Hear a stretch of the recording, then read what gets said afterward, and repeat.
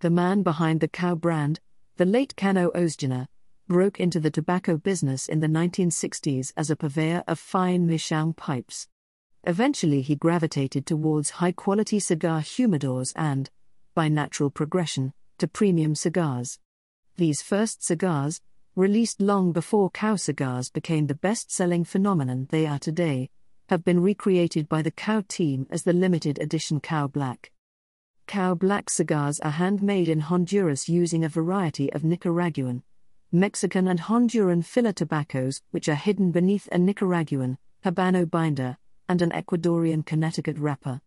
The balanced medium-bodied smoke delivers a full range of spice, cedar, vanilla cream, fruit, cocoa and earth flavors. With its predominantly black cigar band, the original Cow line became informally known as Cow Black after the release of the Cow Gold series during the 1990s. An excellent choice for those longing for the more refined cigars of the pre-cigar boom era.